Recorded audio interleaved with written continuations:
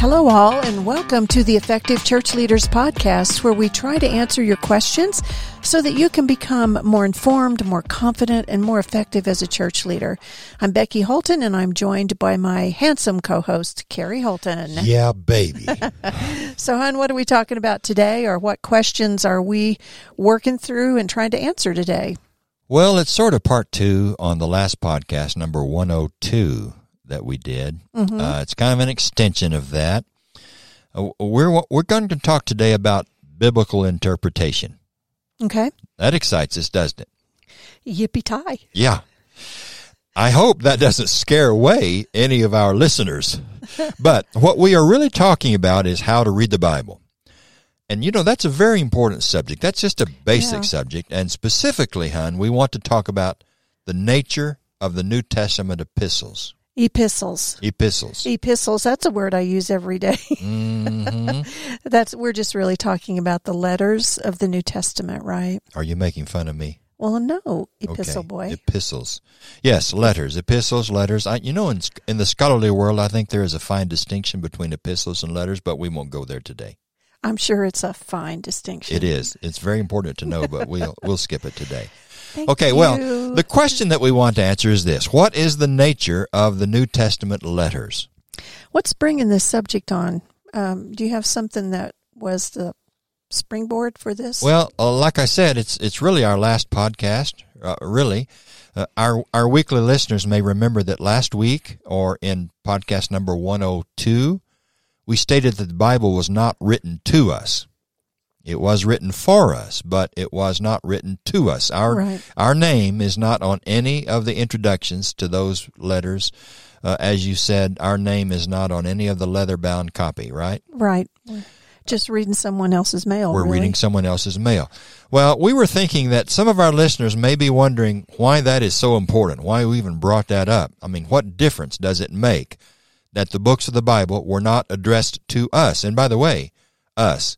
People who lived 2,000 to 3,000 years after the books of the Bible were written. What difference does it make that those books were not written to us? So we thought we would address that subject. Yeah, let's talk about what difference does it make. Let's work our way through that. Okay. Well, the short answer, I think, is that being aware of this, that none of the books of the Bible were written to us, really does affect the way we interpret and apply Scripture to our own day and time, to our own lives. In fact, without understanding this truth, it can easily lead to misinterpretation of Scripture and then misapplication of Scripture. Mm-hmm. You know, I really do believe if there is one thing church leaders need to know, it's how to read, interpret, and apply the sacred writings. It's just basic. Actually, it's important for every individual Christian, I think we would say. I agree. It's fundamental to our pleasing God and doing His will. I can see how this subject would be very important for every person who looks to the Bible as their authority in religion. How to read the Bible would be an important discussion not only for church leaders, but for all of us, for every Christian. I could not agree more. It's foundational. Mm-hmm. We have to have a way to understand this book that is so vitally important to us, and that we read for direction for our lives. But before we start some new content, let's briefly mention again this idea that biblical texts were not written to us. Again, they were certainly written for our benefit, but they weren't addressed to us, and this may help us explain why some passages are really difficult for us to understand. You know, I remember that Peter wrote that some of Paul's writings were hard to understand in 2 Peter 3. So if he said that, there's certainly going to be some passages that are going to be hard for us to understand. Absolutely. Very hard. I mean, for example, let me just ask you, what did Paul mean when he wrote that women ought to wear a veil because of the angels in 1 Corinthians 11 and 10? I'm asking you a question. Crickets. Let me ask you another question. What is baptism for the dead in 1 Corinthians 15:29? Would you explain like that? To find out? Honey. I don't have any idea. You don't? Oh, sure you do, but I'm putting you on the spot, aren't I? You are. I'm starting to sweat. Okay, well, what did Peter mean when he talked about Jesus preaching to the spirits in prison in 1 Peter 3:18? Or who or what is the man of lawlessness in 2 Thessalonians 2 and verse 3? And I can come up with these scriptures all day long. They're hard. Feel free to just keep spewing them forth over there. These are difficult passages. I mean, we're cutting up about them, but there are other really difficult passages, especially in the New Testament letters, maybe especially in Paul's letters. Sure. And what we are saying here is that in many cases, the reason the texts are so difficult for us to understand is that, frankly, they weren't written to us and we weren't there. That is, the original author and his readers, they were on a similar wavelength that allows the inspired author to assume a great deal on the part of his readers. Those original readers would have understood what the author was talking about when we might not, because we don't always know the backstory or what was assumed between the author and reader. We're living in a different place and time. We're a different audience. I mean, all of those farming illustrations are a little lost on me. You know, I've been a city girl most of my life. I'm in a very different place and time. And I think the New Testament letters illustrate very well what we're stating. It seems to me that all the books of the Bible, the letters of the New Testament, are clear evidence that these books were not written to us. Especially the letters, make that clear, yeah. Yeah. You know, we stated this last week. We stated it when we referred to some of the introductions in Paul's letters to the church in Rome, to the church of God in Corinth, to the churches of Galatia, to the Thessalonians, so forth, so on. So why don't we discuss the unique nature of these letters that were obviously addressed to certain people like Titus and Timothy, and in these churches in specific locations? Why don't we discuss why that's so unique? Okay, I think that would be really great for us to talk about. And I think this will make all the difference in the way we read these letters. These are things I had not heard about, to be honest, until I was in adulthood. The content of our discussion may be some things that maybe some of our listeners haven't heard either or considered. I certainly was a latecomer to this conversation. So I want to encourage our listeners to listen well. I mean, we know you already are, but we just are asking you to reflect on what we're saying, think about it, and give it some thought, because this may be something you already know and you're good to go. Or it may be the first time you've heard some of this and it may feel very unsettling, like it did to me at first until I dug deeper. And then it was very peaceful, very helpful, very insightful. It may be a new thought to some, as you say, and new thoughts like this typically are a little unsettling until they become part of our very nature. Well, until we kind of figure out what they mean. Yeah. Well, here it is. The first thing that we need to understand, I think, about the letters of the New Testament is this, that they are occasional documents. Okay, epistle boy. Now, what do you mean by it? Let's go a little deeper into the occasional. Occasional documents, yes. By the way, our listeners could go to a book we referenced in our last episode to read more about this, and that book is Gordon Fee's book, How to Read the Bible for All It's Worth, A Guide to Understanding the Bible. We talked about that in our last episode and really recommend it. Really do recommend that you get that. Anyway, occasional documents. When we say that the New Testament letters are occasional documents, we mean that they arose out of and are intended for a specific occasion. They were occasioned or called forth by some special circumstance, either from the reader's side or the author's side. And when you think about it, you know, almost all of the New Testament letters were occasioned from the reader's side, by the way. I mean, there may be some letters like Philemon, for example, that was occasioned by the author's side. Paul has something he wants to say to Philemon. He's not really addressing a particular problem or some occasion, but most of the letters are occasioned by something going on the reader's side. Right. It's just, you know, why was this letter written? What had happened? What was the occasion that really called forth to these authors to write the letter as directed by the Holy Spirit? Yeah, you're asking what would have occasioned or called for these letters, right? Okay, well, let me answer that question. it might have been a problem in the church. For example, consider the Galatian letter to the churches of Galatia. What is the problem in those churches? Well, Paul knows that they are deserting the true gospel and are going for a different gospel. Mm-hmm. They are people who want to go back to the law. So he realizes there's a problem that he needs to address when he writes that letter. And just knowing that gives so much more insight to the words that are written. Exactly. Or maybe the occasion was a question or a series of questions asked by the readers, as in 1 Corinthians. Beginning in chapter 7 of 1 Corinthians, mm-hmm.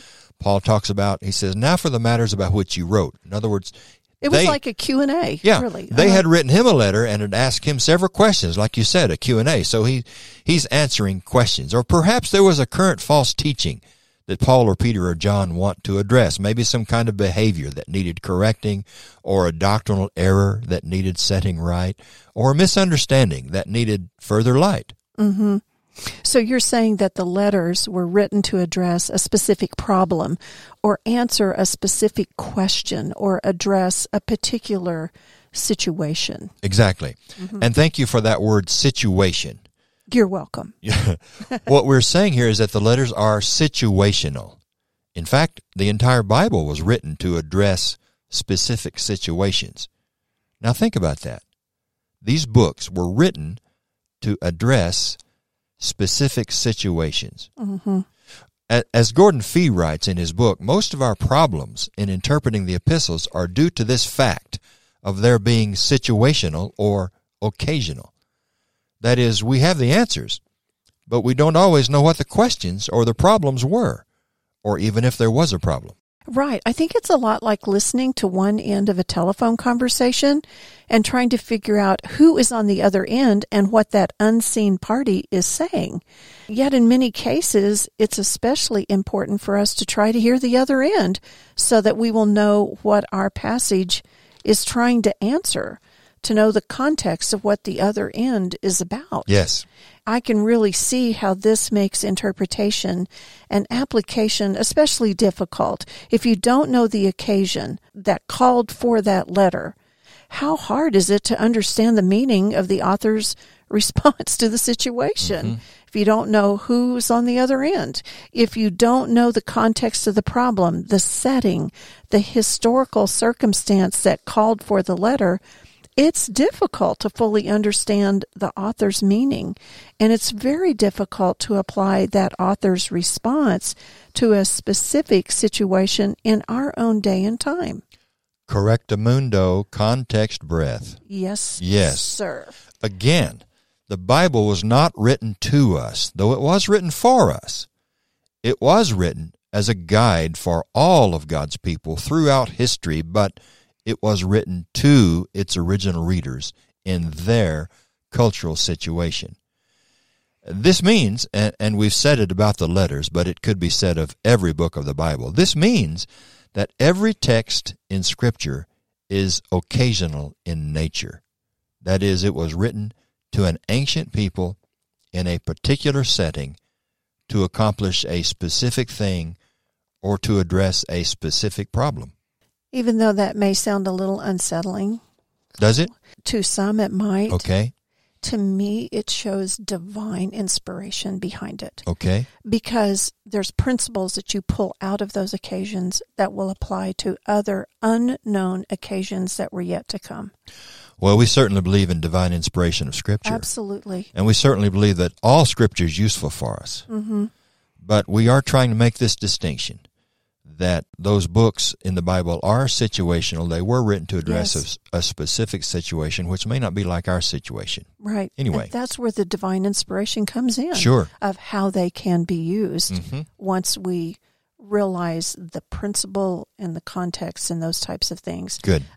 So back to one of our original questions, hon. What does it mean for us that no Scripture was written to us? What does it mean for us that Scripture was written to address a particular situation?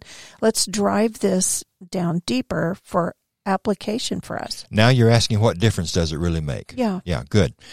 Well, for starters, it means that before we just carte blanche apply something written in Scripture to our particular situation, we must try to discover what the situation was that called for the writing. Right. That is, we must take the time and do the work to try to identify the historical context. That is, the historical circumstance of the readers, the situation of those original readers. Otherwise, we could easily twist the Scriptures and misapply them. You know, what you just mentioned right there about doing the work of identifying the context was one of the things that was so helpful to me when I was reading through Gordon Fee's book back in the day. I had not really stopped to think about it. And that, I believe, that understanding and taking the time, doing the hard work, gives integrity to Bible interpretation and study. At least it did for me. Yes. It kept me from twisting things Scripture that I might want it to say something else, and it kept me from doing cafeteria style interpretation of I'll do this one literal and I won't do this one, that kind of thing. That context piece was paramount for me. And here's another truth. Scripture cannot mean today what it never meant. It cannot mean for us what it did not mean for the original readers. So, as you say, it's very important that we try to understand what their historical context was so that we can understand what that Scripture meant to them before we apply it. Well, it also means this. Here's another difference maker. It also means that we should consider how much our particular situation reflects the particular situation of those original readers. If, for example, our situation is unlike their situation, if there's very little similarity between our situation and their situation, why would we think that what the author wrote to them would have the same application to us? Right. Now, that might sound a little unsettling, too. In that case, we'll have to pull out a principle from that text and reapply the principle. But I hope our listeners understand what we're trying to say here. If our situation is different from their situation, why would we think that what Paul or Peter wrote to their situation would automatically apply to our situation? We shouldn't think that, right? Well, this goes back to the integrity of interpretation. Good. Well, at least it did for me. Well, and here's a quick illustration of what we're talking about. Let's take 1 Timothy 2:9, for example. Oh boy, here you go. Yeah, that's a controversial passage and one that's very difficult to understand, but verse 9 might not be so difficult. Here's verse 9. Paul is writing to Timothy, who is in Ephesus, and here's what he writes in 1 Timothy 2:9. He says, "Women should dress modestly and decently in suitable clothing, not with their hair braided, or with gold, or pearls, or expensive clothes." Now, should we take this verse from its context, from its first century Ephesian historical situation, and say, hey, there is a one-to-one correspondence between those original readers and us. Our situation is their situation. Should we say that women today should do as Paul commands in that verse? Well, I hope not, because if so, I've got some jewelry I may need to sell on eBay, but I'm all for dressing modestly. But Christian women today, godly Christian women, braid their hair, they wear pearls, and some wear expensive clothing. So if we're to apply this command today, there's going to be a lot of Christian women who are breaking it, including me, because you have given me pearl earrings and I wear a diamond ring every day that's a wedding band. Now you're throwing me under the bus, aren't you? I'm blaming you for it all. Well, that's the point. We need to understand the situation that Paul is trying to address in that particular chapter. I mean, who are those women that are dressing that way?